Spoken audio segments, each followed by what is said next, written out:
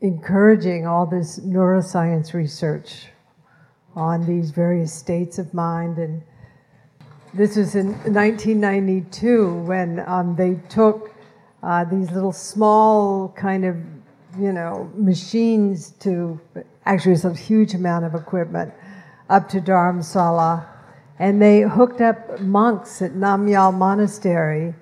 But before they did that, they hooked up Francisco, and the monks were pointing at Francisco's head and just laughing like crazy. And Richie said, "What's so funny?" He said, "If you want to understand the mind, you have to go to the heart."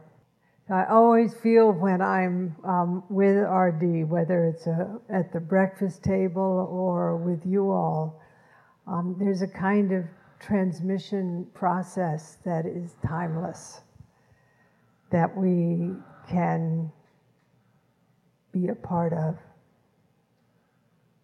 Baba is back there, but you feel also the presence of Baba and RD and KD and all of the community who connected with Baba. And you also